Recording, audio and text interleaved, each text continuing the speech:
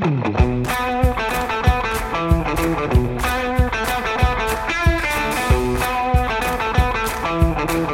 the American Association of Nurse Practitioners, I'm the host of today's special edition episode, Nurse Practitioner and Director of Education, Eve Roberts. And this is NP Pulse, the voice of the nurse practitioner.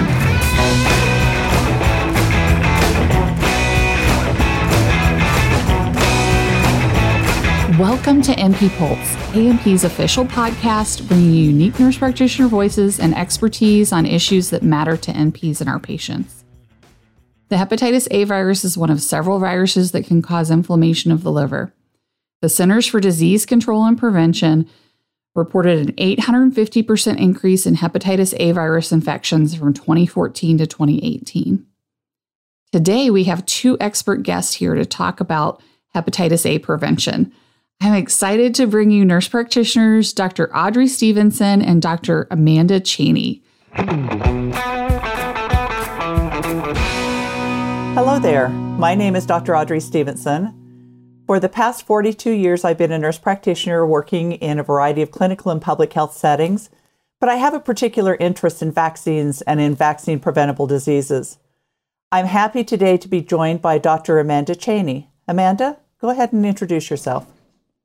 Thanks, Audrey. I'm Amanda Chaney. I am a nurse practitioner at Mayo Clinic in Jacksonville, Florida, and I've been practicing in liver transplant and hepatology for the past 16 years.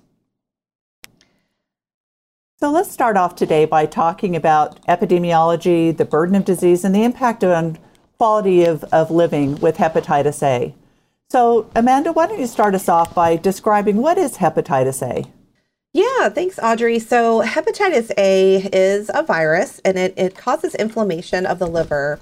The symptoms really can range from mild illness to severe illness, but those patients who have severe illness, it truly is quite severe, and there is a really high mortality rate associated with that specific, those specific people. There's an incubation time of around 28 days. It can range any time from 15 to 50 days. So patients may be asymptomatic, they may not have any symptoms and not know that they're transmitting it to somebody else. So that's really important for us to be aware of.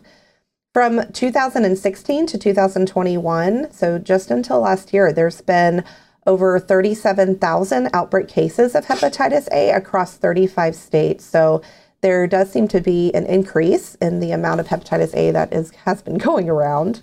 There are several symptoms. As I mentioned, some patients have mild symptoms, so just nausea, vomiting. We treat the symptoms and they're fine. But some patients can have really more severe symptoms, and it can range to have a fever, malaise, muscle weakness, loss of appetite, diarrhea, pretty severe diarrhea, abdominal discomfort, dark-colored urine, and jaundice. And jaundice occurs in greater than 70% of patients infected over the age of 6 years of age. We diagnose hepatitis A with serologic testing, and it is confirmed by that. But a lot of us who are providers, our ears kind of perk up when we hear a patient tell us that they've traveled to an endemic area with hepatitis A, and they've had recent travel, and they didn't drink bottled water. Then we kind of perk up to think, oh, this might be hepatitis A case. So some of us have been kind of tuned into that sort of story. The treatment really is supportive care only. Those cases of severe illness, the patients should be transferred to a transplant center to see if they need a liver transplant. Again, it's rare, but it can happen, and so it's really important for us to be aware of that. The impact on health and quality of life, most patients recover and have a lifelong immunity. In 2017, there were 1,500 outbreak cases that led to about 1,000 hospitalizations, so about 71% and 41 deaths. A really interesting statistic there. There's a small portion of patients, again, that develop fulminant hepatitis, fulminant liver failure, and that is associated with a high mortality rate of about 80%. So, Audrey, I know you've had some experiences with outbreaks of hepatitis A in your community. What can you tell us more about that? What happened there? Well, it was really interesting to see the outbreak that we experienced within our community, and we found that this has been happening across the country. And it's actually, what was surprising about it was the fact that we assume because the vaccine's been available since the mid-1990s that virtually all children had been vaccinated. So when we started seeing these outbreaks of young adults with hepatitis A, we couldn't understand. Well, what we've learned is that it was also being spread in populations that we previously didn't understand were at risk. And so we know that individuals that had certain risk factors were more susceptible to contracting this disease. The individuals that are at risk are those that are coming in contact with ingestion of contaminated food or water. We remember that this is the fecal-oral route of infection. Individuals are contagious for up to 2 weeks before symptoms appear, and so they may be working in situations where they have contact with food or other fomites that can put others at risk even before they know that they're infected. Some of the risk factors include things like poor sanitation or lack of safe water. Individuals who are living with an infected person are at risk. The sexual partner of an infected person is at risk. Individuals that are involved in recreational drug use, men who have sex with men, or individuals who are traveling to highly endemic areas with low vaccination rates. Now, CDC has told us that only 40% of reported cases have a risk factor that's identified. So this means that we have 60% of the population that have an unknown source. So it's really important that we prevent this disease, and not just in special populations. We now would like to introduce a special guest on today's podcast who's had personal experience with having had hepatitis A. I want to welcome Angela. Oh, thank you for having me. I'm so happy to share my story with you. A little over 2 years ago, right before COVID hit, I was out to eat with a group of friends, having dinner, some drinks. We are all relatively healthy adults in our 30s and 40s. I had never even heard of hepatitis A before any of this happened. About 1 or 2 weeks later, a friend of ours that was at that gathering started getting really sick and ended up in the hospital. And after some blood work, it was determined he had hepatitis A. Shortly after, maybe about a few days to a week later, I started showing symptoms as well. It started with body aches. I initially thought maybe I just slept weird. I didn't know why I was so achy. But then I started being really nauseous, vomiting, fever, loss of appetite. And I am Italian. I love to eat. So when I'm not hungry, there's definitely a problem there. And the real big clincher was I turned yellow. I had jaundice. My urine was dark. The whites of my eyes were yellow. So because my friend a week or so earlier was diagnosed with hepatitis A, I went right to my doctor and asked to be tested for that as well. And my practitioner was actually reluctant to test me for that since I hadn't been out of the country. I'm not considered a high-risk person. So she actually sent me to the hospital to get a scan of my gallbladder, thinking maybe I needed my gallbladder removed or a bile duct issue or something like that. But they did a full blood panel just in case, and it did turn out I had hepatitis A. I was in the hospital for about a day, but altogether I was sick for about 2 weeks, and it was just miserable. And as bad as that was, the worst part was that altogether 5 of us got sick to varying degrees. Just as you mentioned that it can be mild to severe. And unfortunately, the most severe case was actually my partner. My boyfriend actually went into liver failure and was hours away from getting a liver transplant. Miraculously, his number started turning the corner overnight before the surgery was scheduled. So, I'm very thankful for that. But he was still in the ICU for 14 days. About a couple weeks later, he was back in the ICU for about 2 weeks. And he was sick altogether for about 6 months. It really changed both of our lives, being so sick like this. So that's why I find it really important to have these kinds of conversations, not only to let patients know, but also practitioners. because so many of my friends who heard our story and went to talk to their doctors about it, the doctors were hesitant to have them even tested or even get the vaccine at all. And I don't want anybody else to go through what we went through, and we're still feeling the effects of it. He's better. He went back to work about 6 months later, but he still will get flare-ups from time to time. And my friend, the first one that got sick, he still cannot drink any alcohol. So I'm so glad that you brought me here to have a platform to talk about this. Thank you. Well, thank you so much, Angela. Your story is amazing, and I'm so glad that you and your boyfriend got better. Thank you. And he did without needing a transplant. That's amazing. Yeah, he was literally on the brink of it. They called me at midnight to authorize the surgery in the morning, but in the morning, like an hour before the surgery, they were like, well, his numbers turned around. So, but he was still on the transplant list for like 6 months, just in case. Wow, that is amazing. Yeah. And it's interesting, because vaccines really are the best way to prevent this disease.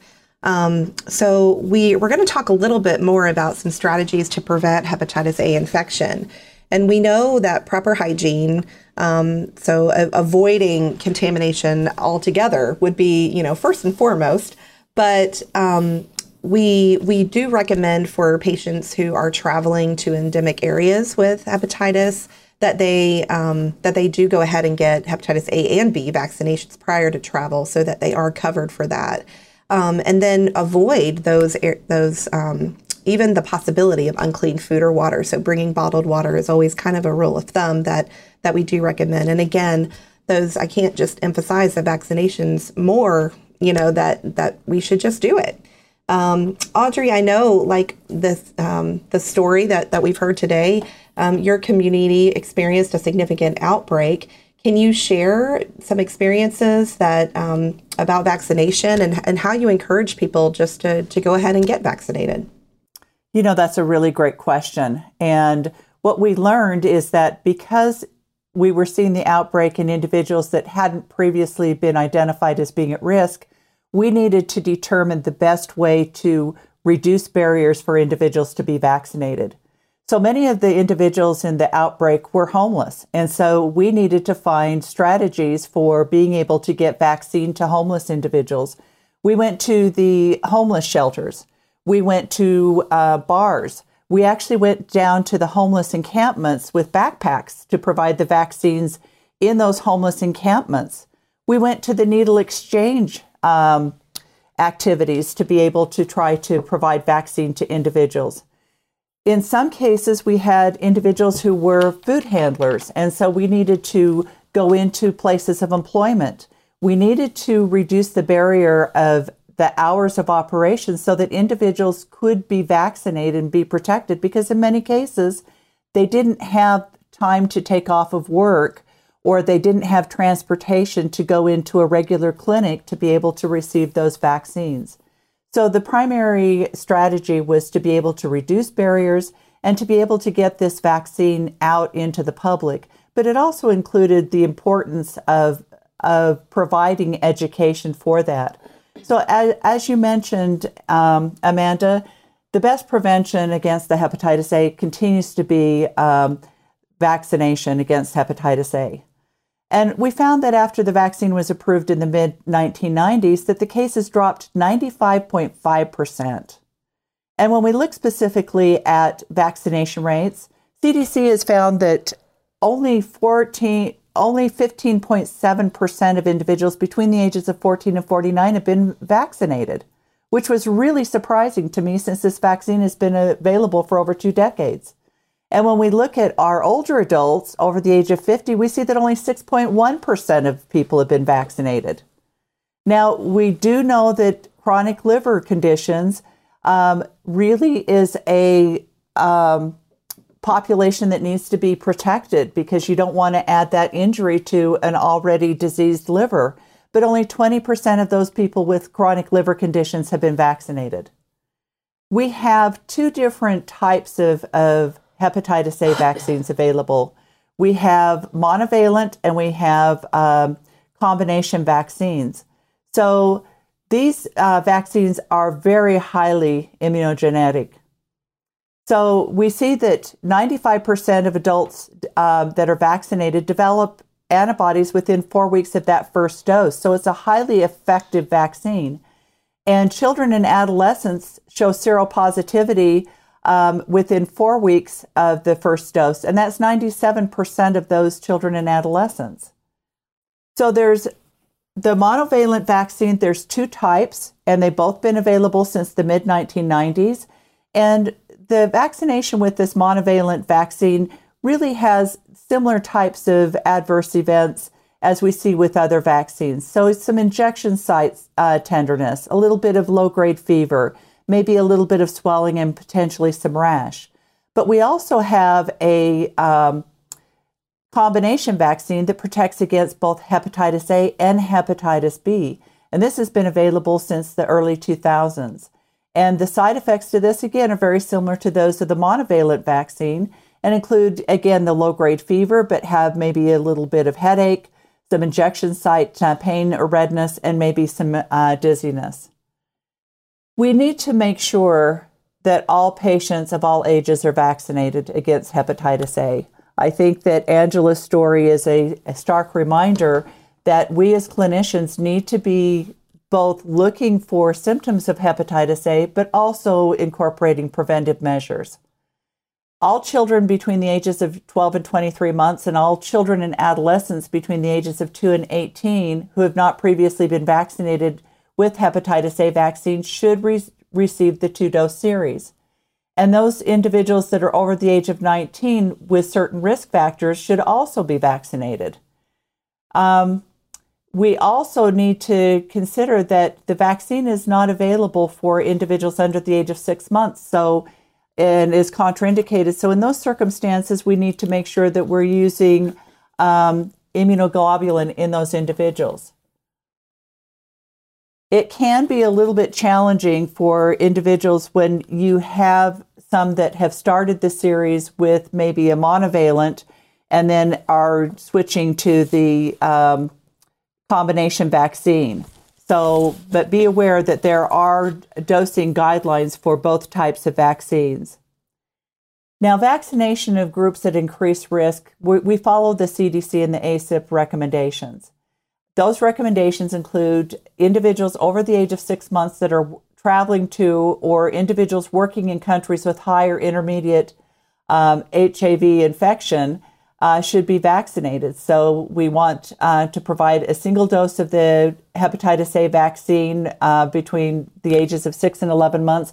But remember, that does not count towards that routine 2-dose series. Those individuals between 12 months and 40 years of age who are partially vaccinated should receive a single dose of hepatitis A vaccine.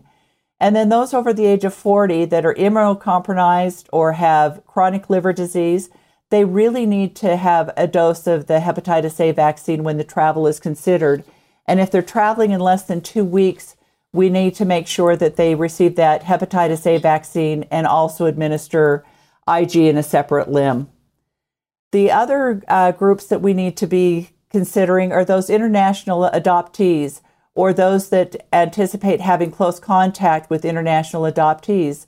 So for those adoptees, consider testing for anti-HIV, IgG, and IgM to guide your decision-making. And then contacts should receive the 2-dose series just as soon as the adoption is planned. Now, homeless and those with chronic disease or HIV, we follow the routine vaccination schedule.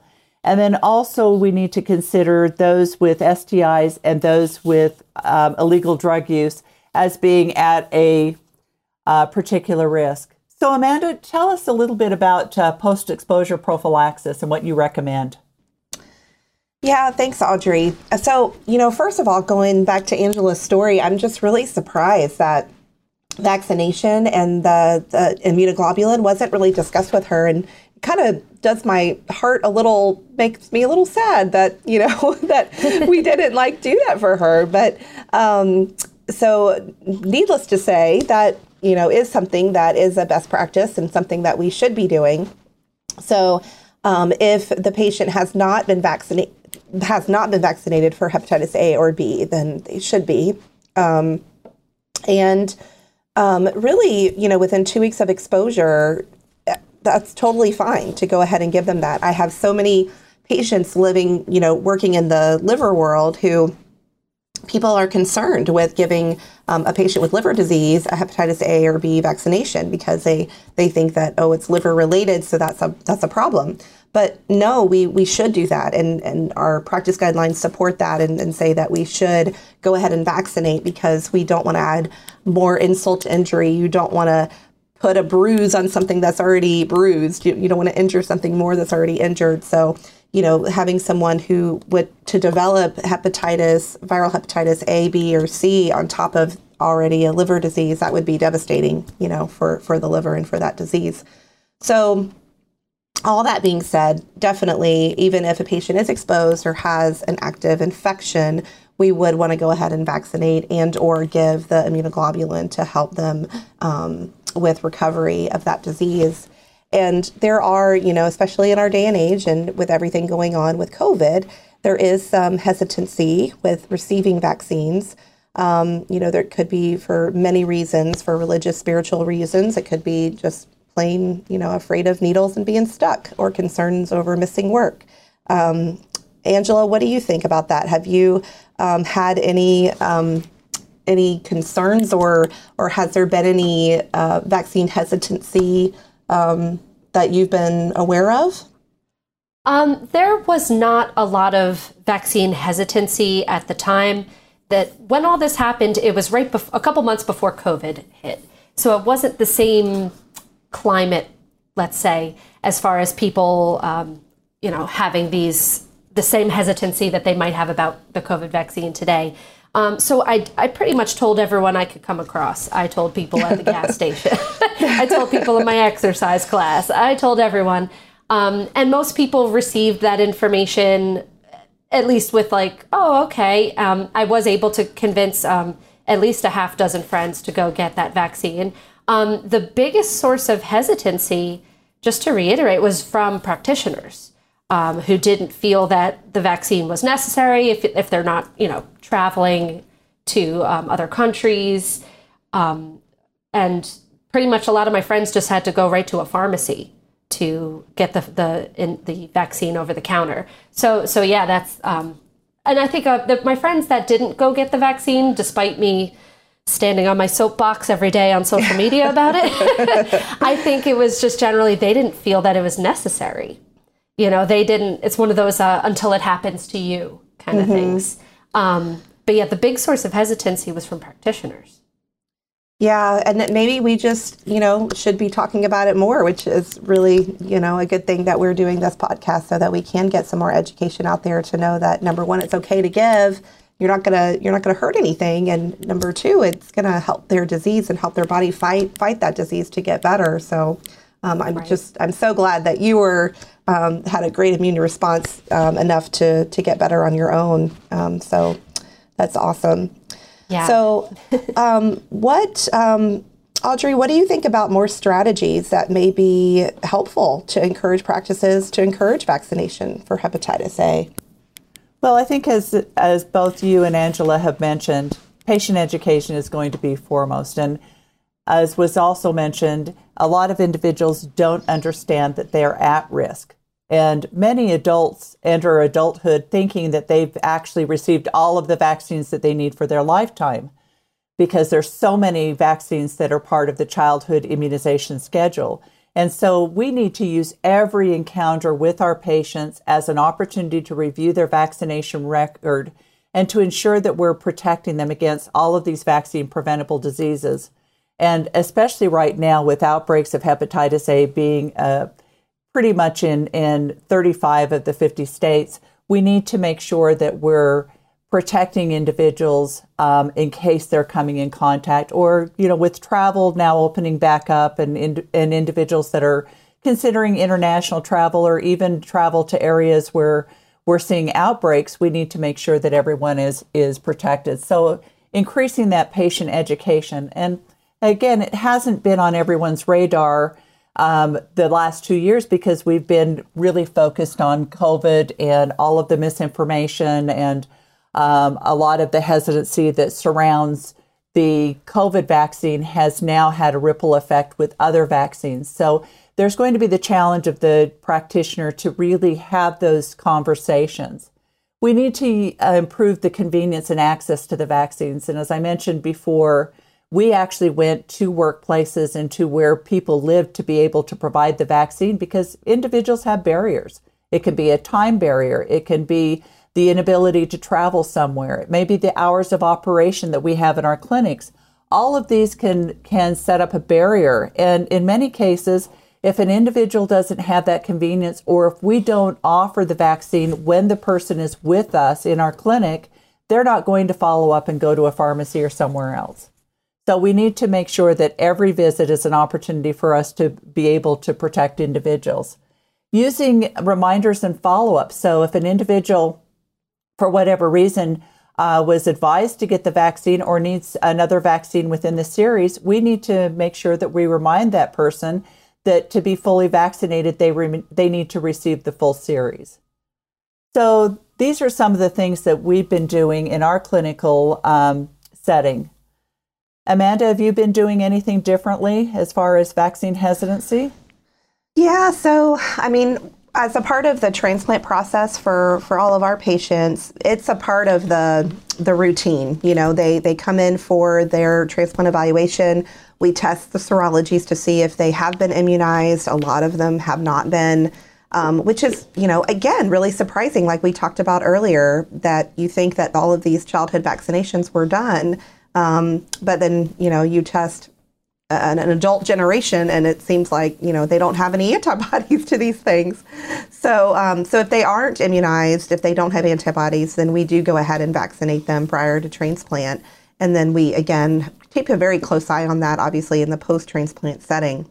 But I think it, again, is really important to make sure, just as a part of our primary care visits, as you mentioned, that we should ask, you know, have you ever been immunized against hepatitis A and B? And if they haven't, or they may, oh, well, that's a liver thing, I don't have a liver problem. Well, let's talk about that a little bit, and we can just educate them more about it and let them know, hey, it's very simple, it's very, very benign, it, you know, minimal side effects, if any, and let's just go ahead and get you immunized like your flu shot. So I think it's simple to do, it's quick and easy. There are, you know, as you mentioned, multiple doses of the vaccination, but I love what you did, Audrey, to be able to go to, you know, where people are and just, you know, make it readily available for them where they, you know, they can't say no. Yeah. So I think, you know, doing something like that would be amazing in our communities. One other strategy we've used is, I guess, a strategy of upselling. So if we have an individual that's coming in with their child to have their child vaccinated, we will ask the adult, well, you know, we're giving your child these vaccines today. What about you? Are you missing your influenza vaccine? Are you missing your hepatitis A vaccine? You know, and so we reviewed the adults or the other siblings at the same time that we're there for the other individuals. So I think anytime we have an opportunity to have that education with families, not just the client that we're seeing or the patient that we're seeing, but also the other family members or other individuals that are with them. Because in many cases, again, that the adult doesn't realize that they may be missing vaccines. My experience has been when I ask individuals if they're up to date on their vaccines, they will always say, yes, I'm up to date on all my vaccines. But then when I specifically scroll down and ask them about their influenza, about their hepatitis A, about their hepatitis B, I find out that they're missing a number of their vaccines if I don't have the record available to me. I think this has been a really robust discussion, and I've really appreciated the comments of both Angela and Amanda and their perspectives with regard to hepatitis A prevention. And I think that, again, our take-home note is that as nurse practitioners and as clinicians, we have a real responsibility to make sure that we're providing the education to individuals about how to protect themselves against hepatitis A, and in particular to ensure that they're being adequately vaccinated. Because, again, prevention, vaccination is the best preventive measure that we have for protecting against hepatitis A vaccine. Amanda, any final thoughts? No, I just want to thank Angela for her sharing her story and just giving us another chance to make sure that we get it right this time around and share more education about this. Yeah, no, thank you for having me. And this is great. This is exactly why I want to do these types of interviews, for that exact reason.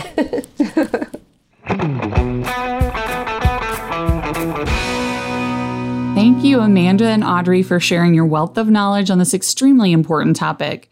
And thank you, Angela, for sharing your personal experiences and insights. It's been a great segment. Your dedication and passion really came through. To our listeners, I hope you found this episode educational and can apply some of what was discussed to your practice. Join your National Professional Association and add your voice to over 120,000 of your NP colleagues nationwide. I urge you to become an AANP member today.